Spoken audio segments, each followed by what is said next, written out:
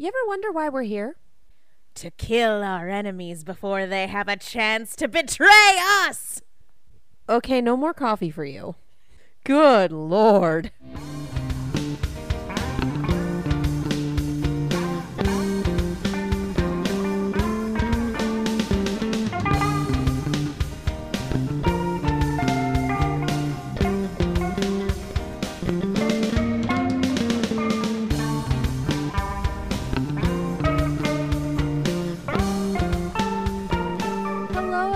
Welcome back. We are RVB Recall. We are having a grand old time out here in the time stream.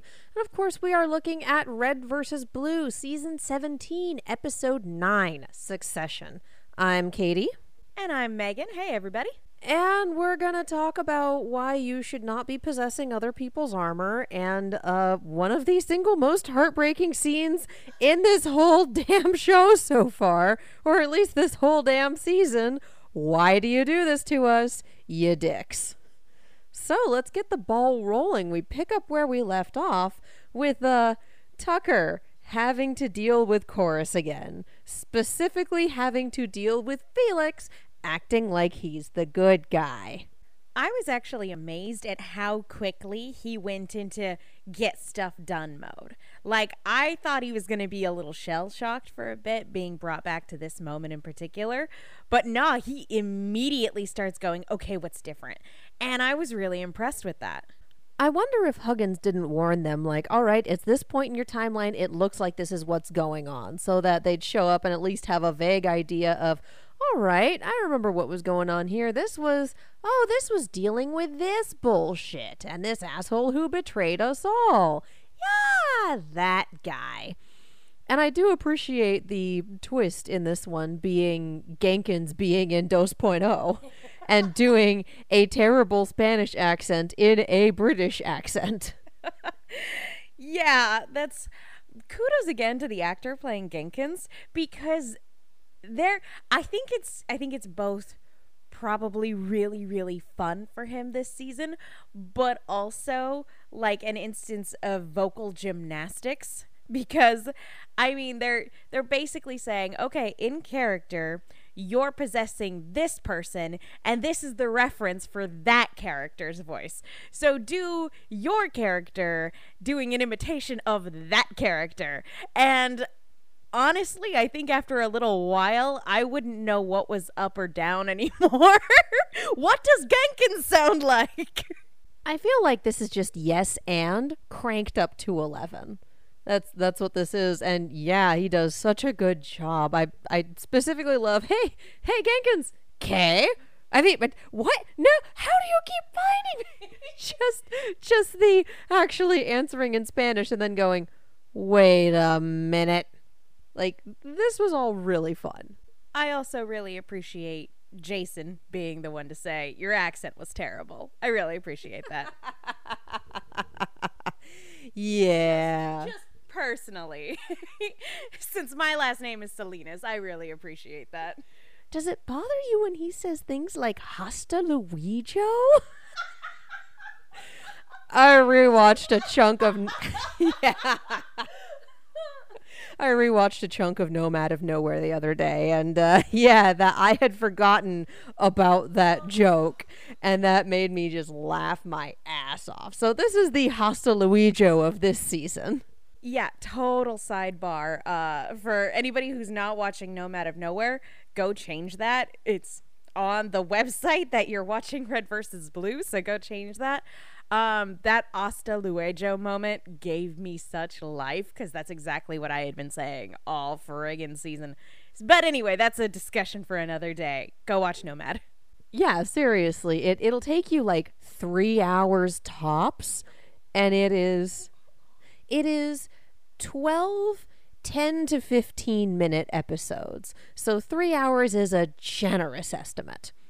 But yeah, that's only about how long it is so far. And yeah, that's Nomad of Nowhere. We're still talking about Red versus Blue, but Rooster Teeth animation, making rainbow gestures over here. I do love that right after this whole "how do you keep finding me" and this humorous bit, this episode straight up shows us what kind of episode it's going to be, because it's like, hey, remember this fight at the end of season 11 that was really upsetting? You want to watch the whole thing again? Well, here it is. Just like about the only thing that we didn't witness was Freckles shake. Like this one, they went for it. They did, and oh man, it is so bizarre going back to this moment, knowing Felix is a traitor, knowing that he and Locus are on the same side. Because again, it's been a while since I've watched the Chorus trilogy, and so going back to that moment with a character who is aware of the dramatic irony of the situation, it is bizarre, but it's also really cool. And from a completely meta perspective, I kept yelling, "Kill him! Cause a paradox!" Well, you weren't the only one. For one, I was doing it too.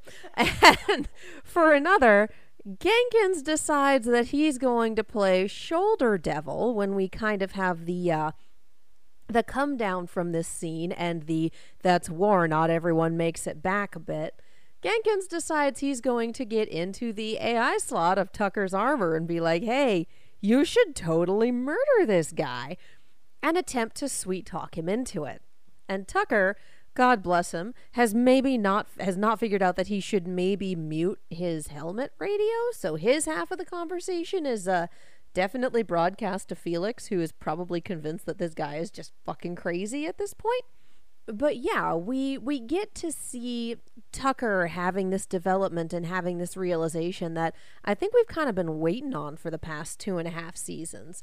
For him to realize that, oh, he thought he was acting like a leader and he thought it was being macho and manly and whatnot. And remembering that, oh no, being a leader on Chorus was being scared as hell and second guessing yourself all the time and making decisions anyway. Now, part of it that he didn't say, and that I think he probably knows and that we all know, is that part of that is taking responsibility for the consequences of your actions and your decisions. And that's another thing that we saw him learn on Chorus when Cunningham got killed as a result of his decisions. So, yeah, deep pulls from someone who hasn't watched that season in literal years. But I really appreciated Tucker giving Genkins this talk and essentially coming back into his own and coming back into what made him on Chorus and that development that he had, and also realizing that, yeah, Donut has been stepping up more than pretty much all of the rest of us, and it's hard to do. Yeah, this moment was an excellent moment for Tucker. I've definitely defended the narrative choices over the past few seasons. I know a lot of people didn't like it, but for anybody who wasn't on board with the direction that Tucker's character took in the last few seasons, this must have been super gratifying. It was. And as somebody who defended those choices, I gotta say it was a very gratifying moment for me too.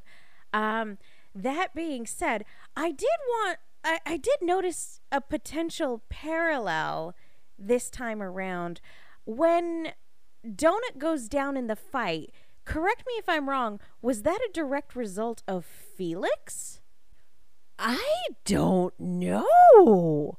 I wouldn't be surprised though. Like, you know, things start going south, and to me, and maybe I'm misinterpreting how this was filmed in the game, but like, to me it looked like things started going south, Felix pulled us south and then, you know, knocked out Donut or shot Donut something so that Donut was down, cried, "Oh no, they got Donut, retreat," and then, you know, pieced out of there.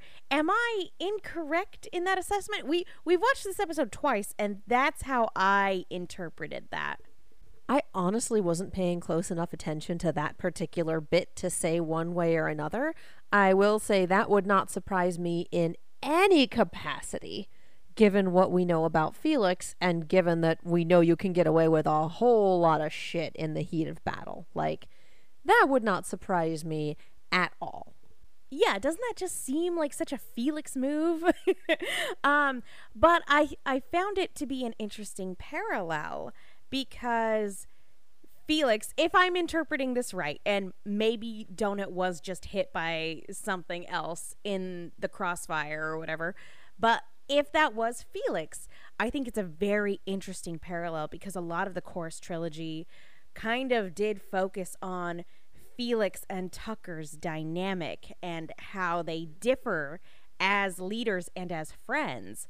And in this moment, you know, after Felix yells retreat, we have Tucker there talking with Lopez.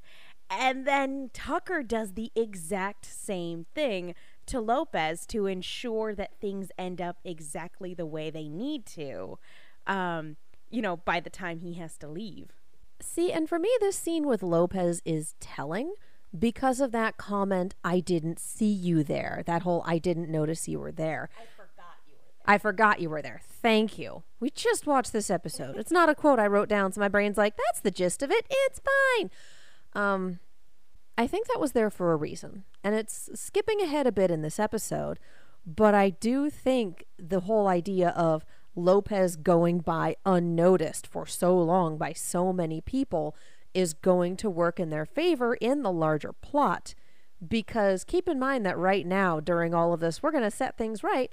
Lopez, having only stuck around to hear part of Donut's explanation, took his time-traveling self back to the beginning of this timeline and is living events through sequentially as they come, instead of doing the abridged targeted strike version that the rest of the Reds and Blues are doing, which means he's probably not at the moment of the main paradox of Wash getting shot at the same point in time that everyone else is, which means he's not frozen in that moment along with them once Genkins freezes it.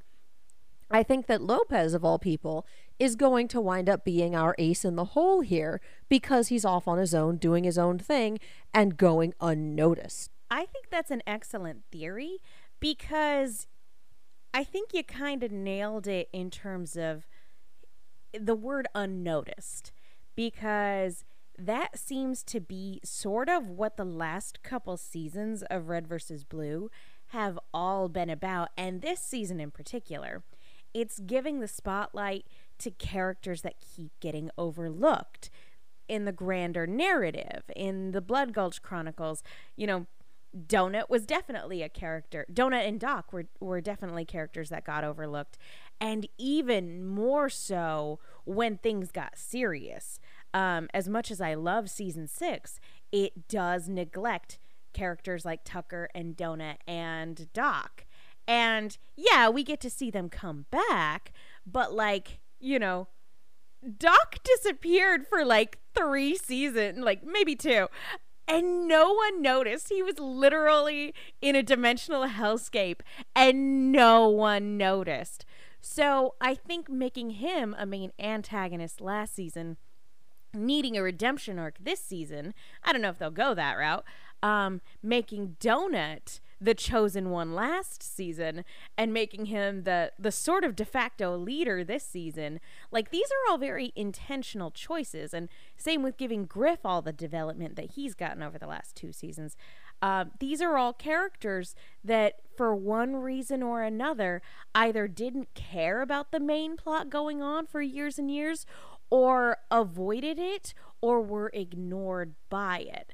And so I think Lopez coming to sort of save the day here at the Paradox at the very end is a really solid prediction, because he's one of those characters. In much the same way that he gets Locus's attention and saves the day 2 seasons ago. Like, yeah, I think that's what we're going to have. Whether or not Huggins is going to be joining him, whether or not she winds up in this moment in time as well, or is able to see what's going on and go find him because he's the only one displaced from this moment, we'll have to see. Because the rules are different with Huggins. And we don't know if she's affected, how she's affected, any of that fun stuff right now. We're going to find out next time, I guess. Higher beings, bitch!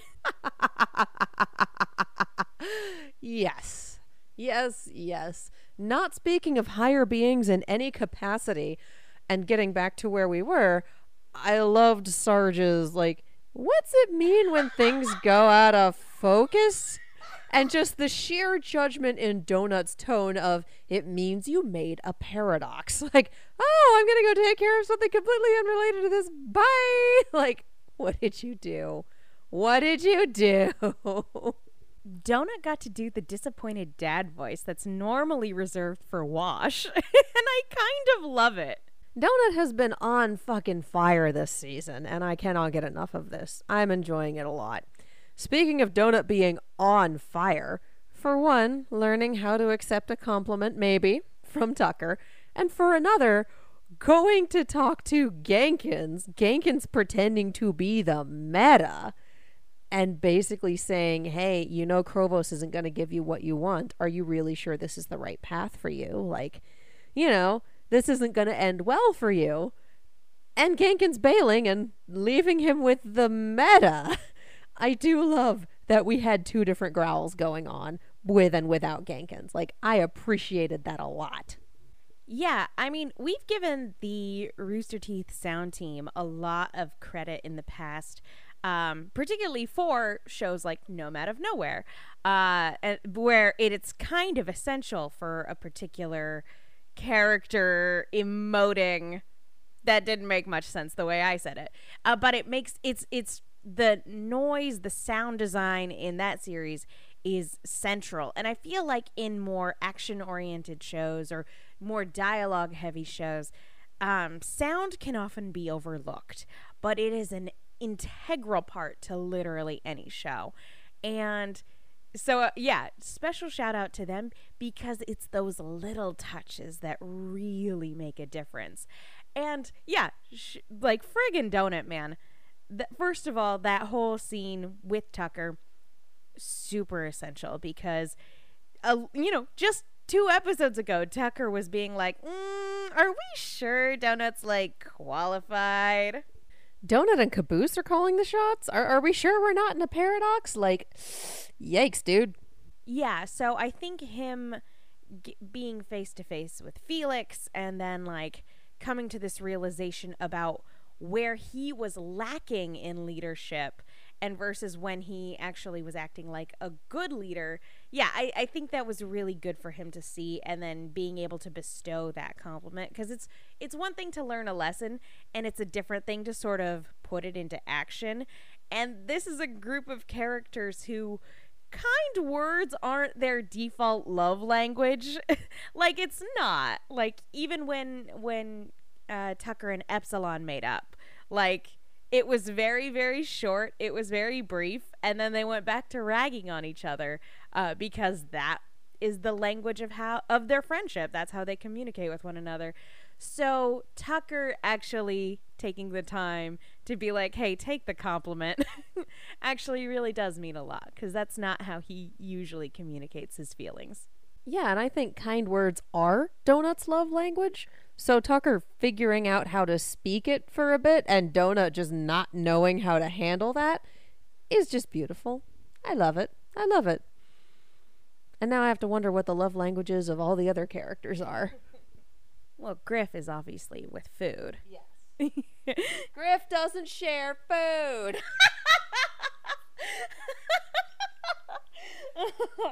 Well, we'll talk about love language with 2 other characters very specifically soon, I imagine. Right now. Well, no, I the only other thing I wanted to say about this moment was Donut being face to face with Gankins / the meta. I think that's very telling too, because the meta is a lot of fans' favorite villain in this series. He's certainly the most imposing, I think, singular soldier this series ever created. Maybe that's debatable, but it's Donut who is by far the most kind of feminine character in the show, or at least feminine coded character in the show, facing down the literal scariest thing this show has ever delivered.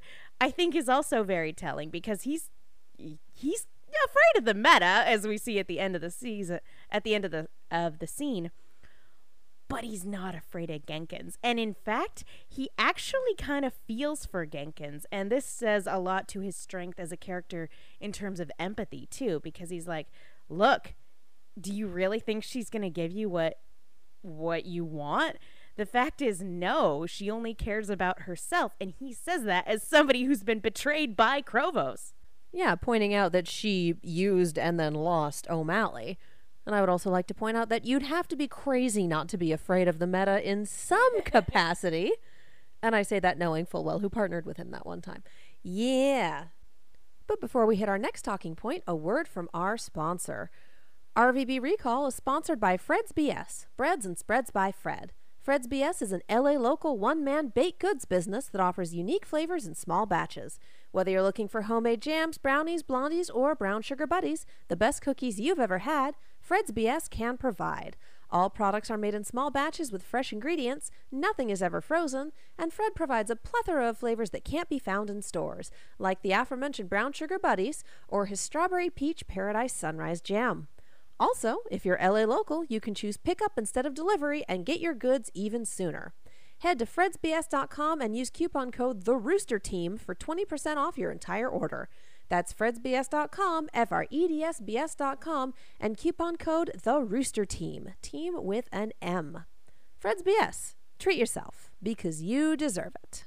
So, let's talk about Wash and Carolina. Yeah, let's talk about the other heartbreak that this episode was gearing us up for. Because last episode and this episode are all about, all right, we're sending you back to different places. Here's the places where the paradoxes are that need to be fixed. So we saw pretty much everyone going somewhere except for these two. We finally cut to them, and there's no mission at the current time and place where they are. They're just there to have a conversation because it's going to be Wash's job to fix the last paradox, him getting shot. So just them talking about what's been going on and our lives have been fun and I think of you like a brother. Well, your siblings were all kind of crazy AI, so I'm good with being friends. Just stuff like that. And then, yeah, there's no mission here. I just wanted to talk. We have to go fix the paradox after this. And just this whole conversation, having the opportunity to say goodbye to Carolina, and also I think on Wash's part looking for a little reassurance, like cerebral hypoxia can be managed. It's a small price to pay for the universe, right? Like, this is a guy who's gearing up to go purposely get shot in the throat. Not an easy thing to do, I would imagine. No, I imagine it's not an easy moment to relive. This was beautiful. And at the very beginning of this season, Jen and Shannon were like teasing on social media about how awesome what they had to work with this season was going to be.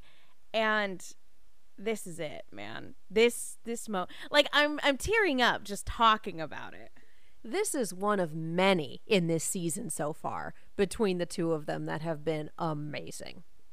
Oh yeah, no, the vocal work from both of them in this scene, oh my gosh, it's utterly devastating. The raw emotion in Carolina's voice, like, you know, earlier this season, Donut said, you know, it's the closest I've ever heard her come to crying, and it's very, very clear in this moment that she is. And it's utterly devastating. And the warmth that's in his voice when he says, hey, you know I love you, right? Shannon, what are you doing? You're killing me, man. Yeah, I'm pretty sure that's what he was going for. Because that's just like, Mission oh! accomplished. Just like, oh, leave me here to die, why don't you? Holy hell! And her needing that moment to just gather herself before she follows him to the paradox. But this was so good.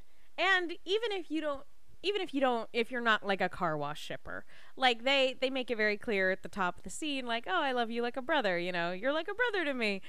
You could very easily that's one of the beautiful things about this, is that you could look at it from the romantic angle, or you could look at it from the platonic angle, and it doesn't matter, honestly, because these are two people who love each other. It doesn't matter what kind of love you want to define that as. These are two people who love each other, who've been through so much together.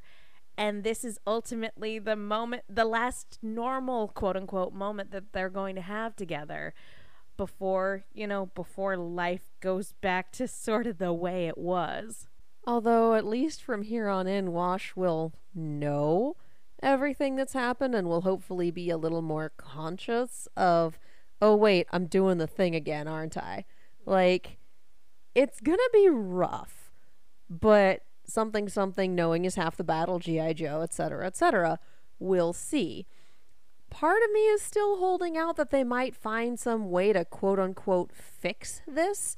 And part of me is wondering if they could manage to do that without it being cheap or weird. Like, I don't know if they could, how they could, what they could do. I have no idea. That's a good question, because we've talked a lot of this season about stakes and the importance of maintaining them. And you don't always need to put the universe at stake in order to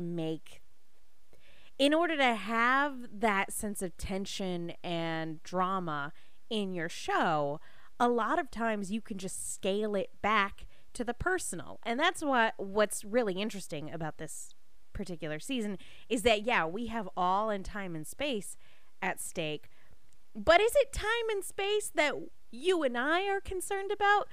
No, it's the ramifications that it has on our characters and their dynamic. And that's a good show, because there are shows where it's like, honestly, like, big overarching stakes, like, oh, the universe is at stake, can feel really cheap if you don't care about the characters.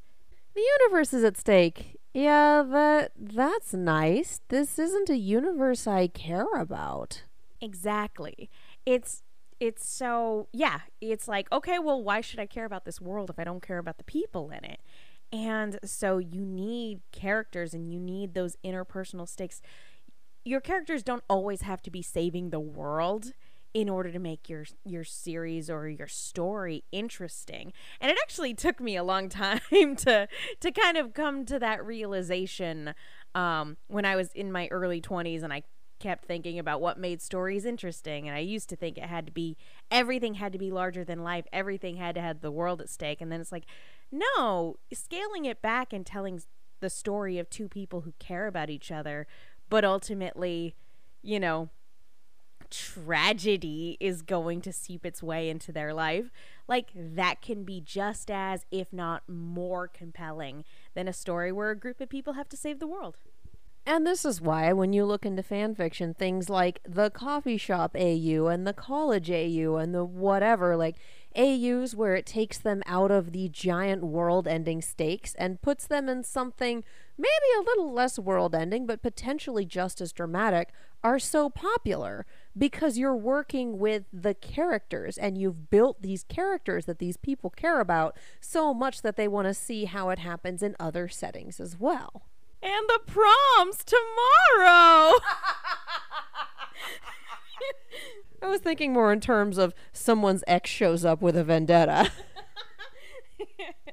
But regardless, like, this series is doing a really good job of balancing the high concept sci-fi stakes and how that affects our characters on an interpersonal level. And this moment between Wash and Carolina was just absolutely beautiful, and it killed me, and I'm gonna watch it again the next time I need a good cry, that's for sure. It's always good to have something in reserve for when you need a good cry. I have an Undertale video for that, actually. Yeah, it's a thing. So yeah, we cut back to our villains and Genkins' terrible, horrible, no good, very bad timeline as he shows up to Grandma Dearest, and everyone gets a little shirty. Like, I do enjoy Krovos just being awful here. The whole, oh, my second favorite companion. No, I've known the silence of captivity for longer. Just stuff like that. And her thing about just wanting time to be over, not worrying about cause or effect, and just having that nice little core of time and bathing in it and not worry. It was this very, very poetic bit.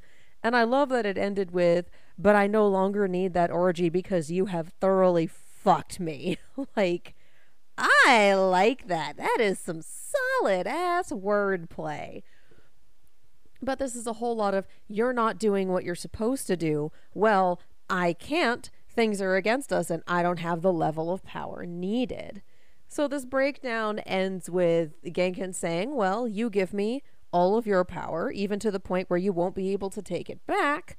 I go take the Shizno out behind a shed and have someone murder them, break the timeline, you get your powers back, and then we all live happily ever after, right? Right.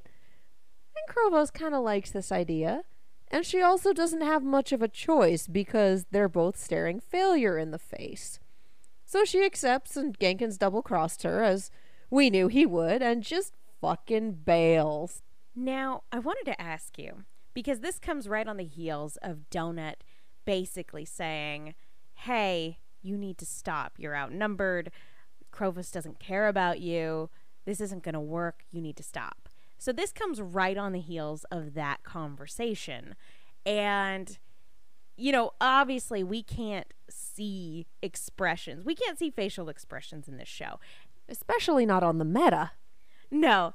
But, you know, it's great because a lot of times you can infer what emotions characters are going through, even though you can't see their faces. And that's really excellent work in terms of the framing, the cinematography, the blocking, and the machinimating. The machinimating, you know, the actual animating on occasion. And just they do a really good job working with the medium to convey that emotion, whether that's through dialogue or through the acting, etc., etc. That being said, there are still lots of moments where you can't perceive what sort of emotion a character is wearing on their sleeve, so to speak. So Genkin's walking up to Krovos, and then her basically giving him that verbal beatdown. I wanted to ask, do you think he had already made up his mind to betray her before she betrayed him walking in? Or do you think that was a decision he made as soon as she said, but you have thoroughly fucked me? I honestly think that he was going to do it at some point anyway, and that Donut's speech was the catalyst for that. And yeah, I do think that he was going in with a mind to betray her, and her saying that only cemented it.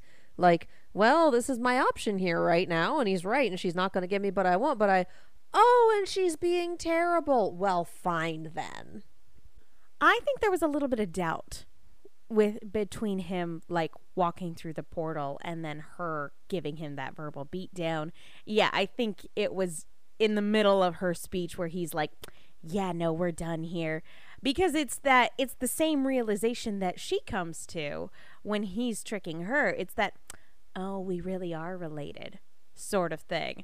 Like, you ever get that moment where you see a relative who shares your character flaw doing that thing that you're like, oh no, I do that. Oh no, we are related. Is that what that looks like? I think this was a moment of Genkin's going, oh, so that's what that feels like. Oh yeah, okay, I gotta pull the rug out from under her. I've definitely had more than one instance of doing something and then going, oh, I totally picked that up from ex-parent. like, oh, that's totally something my mom does, or, oh my God, I just did what my dad does.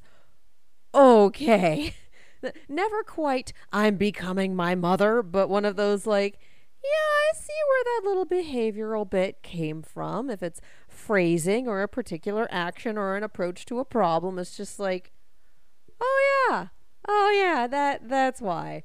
So yeah, I can definitely see this being just, all right, this is what it sounds like from the other side. Yeah, maybe I'm giving Genkins more credit than he deserves, but I legit think that he was on the fence before she sort of put her foot in her mouth. I don't know. I think he was on the fence before that final moment. And I think he was already there, and that was just the final nail in the coffin.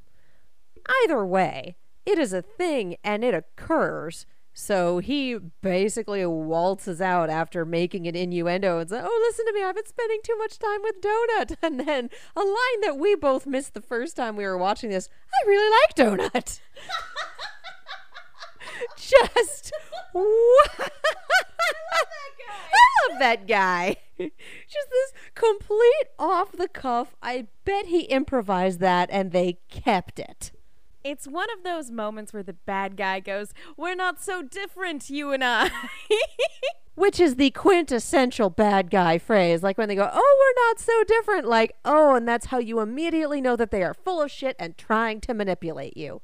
Got it. But again, I love that this comes on the heels of that conversation with Donut, because I don't think Genkins would have gotten the idea to steal Krovos' power had it not been for Donut going, "Hey, I get it, man.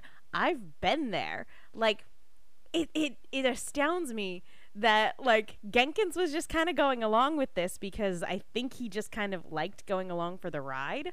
And it was Donut that made him realize, no, there's another way. So of course he's going to be like, "I love you, Donut. That was amazing." Well, and I think he was also feeling pretty beaten down after getting beaten at literally every turn and all of his hard work being undone. Like, he loved what he did, and then what he did didn't matter, and he started getting lambasted for it. So then we cut to the scene, and it's overly dramatic, and we have an abbreviated Christ pose from Wash, and everyone's there to watch, and it's just like, yep, layer on the drama. And then time stops with the bullet spinning in midair. And I just had this Hamilton moment of that final shot of, I've imagined death so much it feels more like a memory, with the bullet slowly crossing the stage. And everyone who hasn't seen the stage version is like, what the fuck are you talking about? Would that make it bullet time? Yes!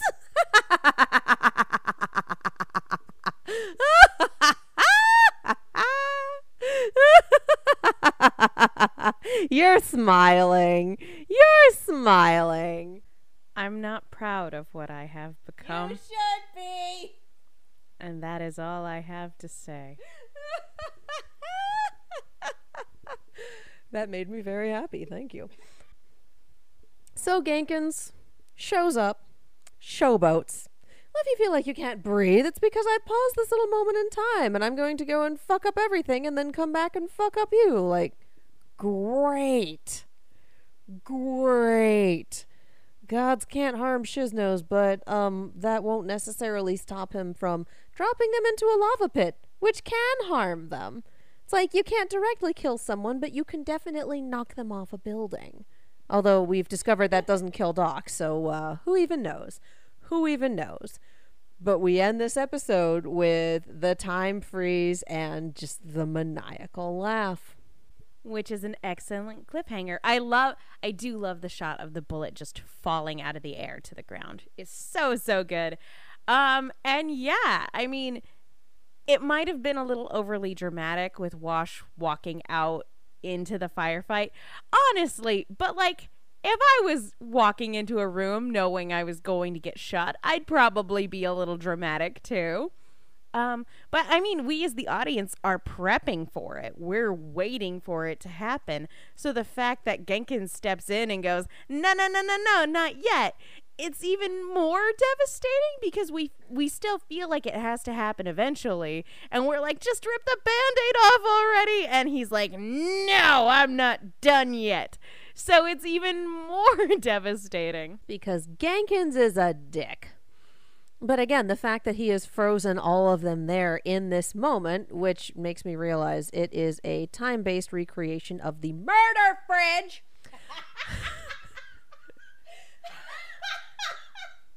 But yeah, the fact that it's a recreation of this makes me think that, again, it's our operatives who aren't stuck in this moment who are going to have to fix it. Namely, Lopez and possibly Huggins. And Doc, yeah. I do love the idea of Wash and Carolina in this moment going, not again!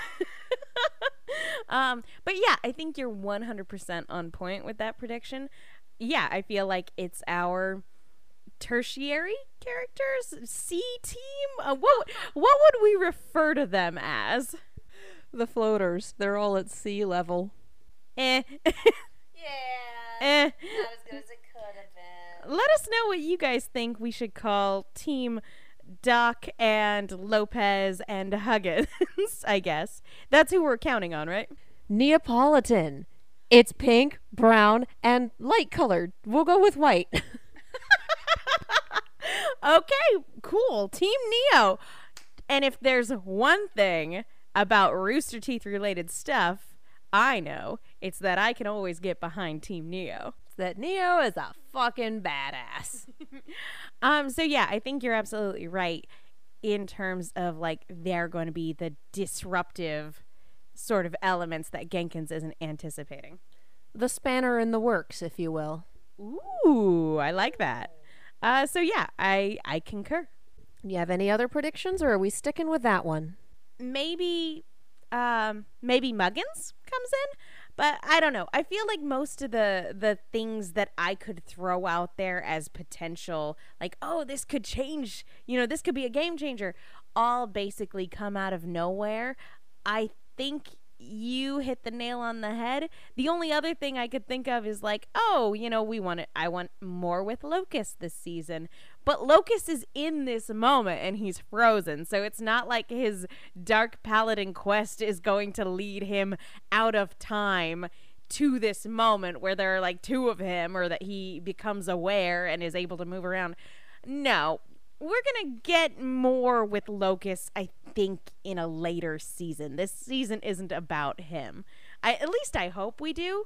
But yeah, most of the things that I could throw out there as possibilities would be right out of nowhere. So yeah, no predictions. And I mean, we had that interview with Joe at RTX this past year, asking what some of the other story hooks were that Griff was avoiding.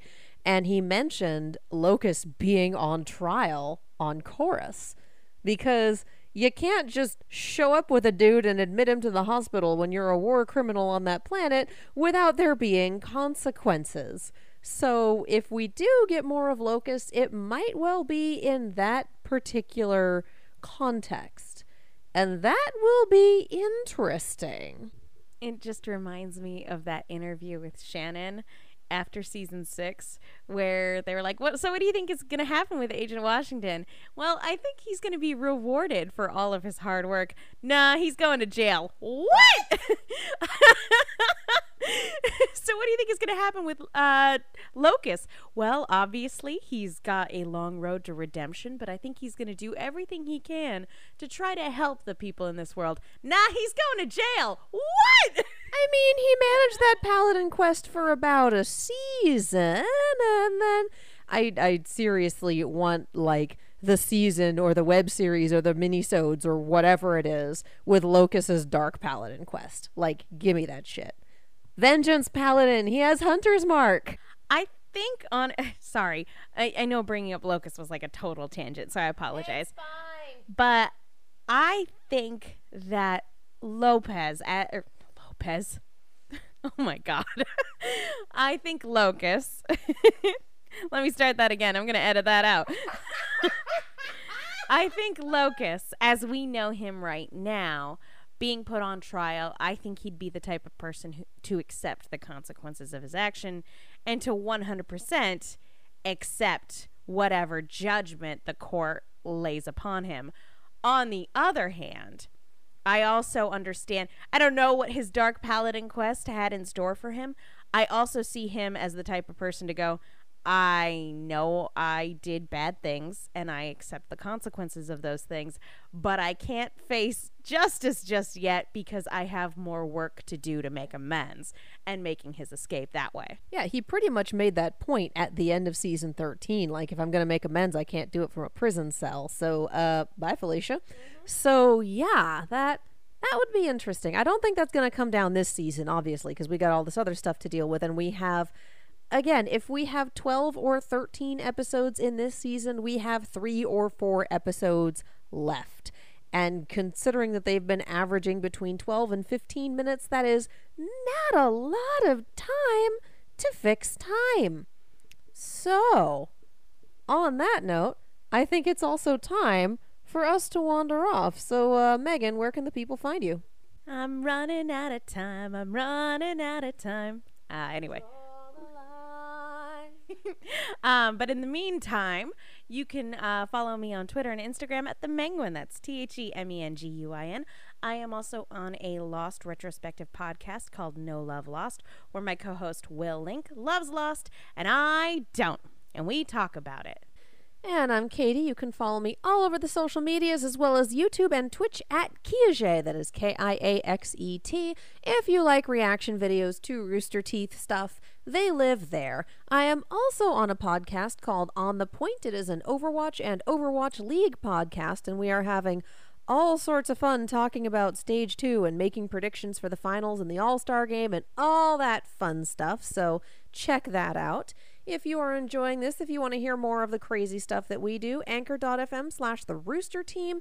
That is where we have all of our stuff. We have Gen Lockdown, which was our Genlock production show thing that we did and enjoyed. We have Ruby. We're going to gear up for Camp in just a few weeks. And of course, we have our Ruby and Night Vale crossover creation, Welcome to Vale.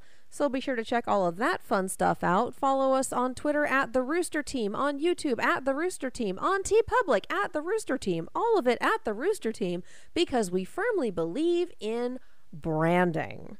And if you want to support us, supporting our sponsor does that. So head over to fredsbs.com, that is FREDSBS.com, and use coupon code TheRoosterTeam for 20% off your entire order.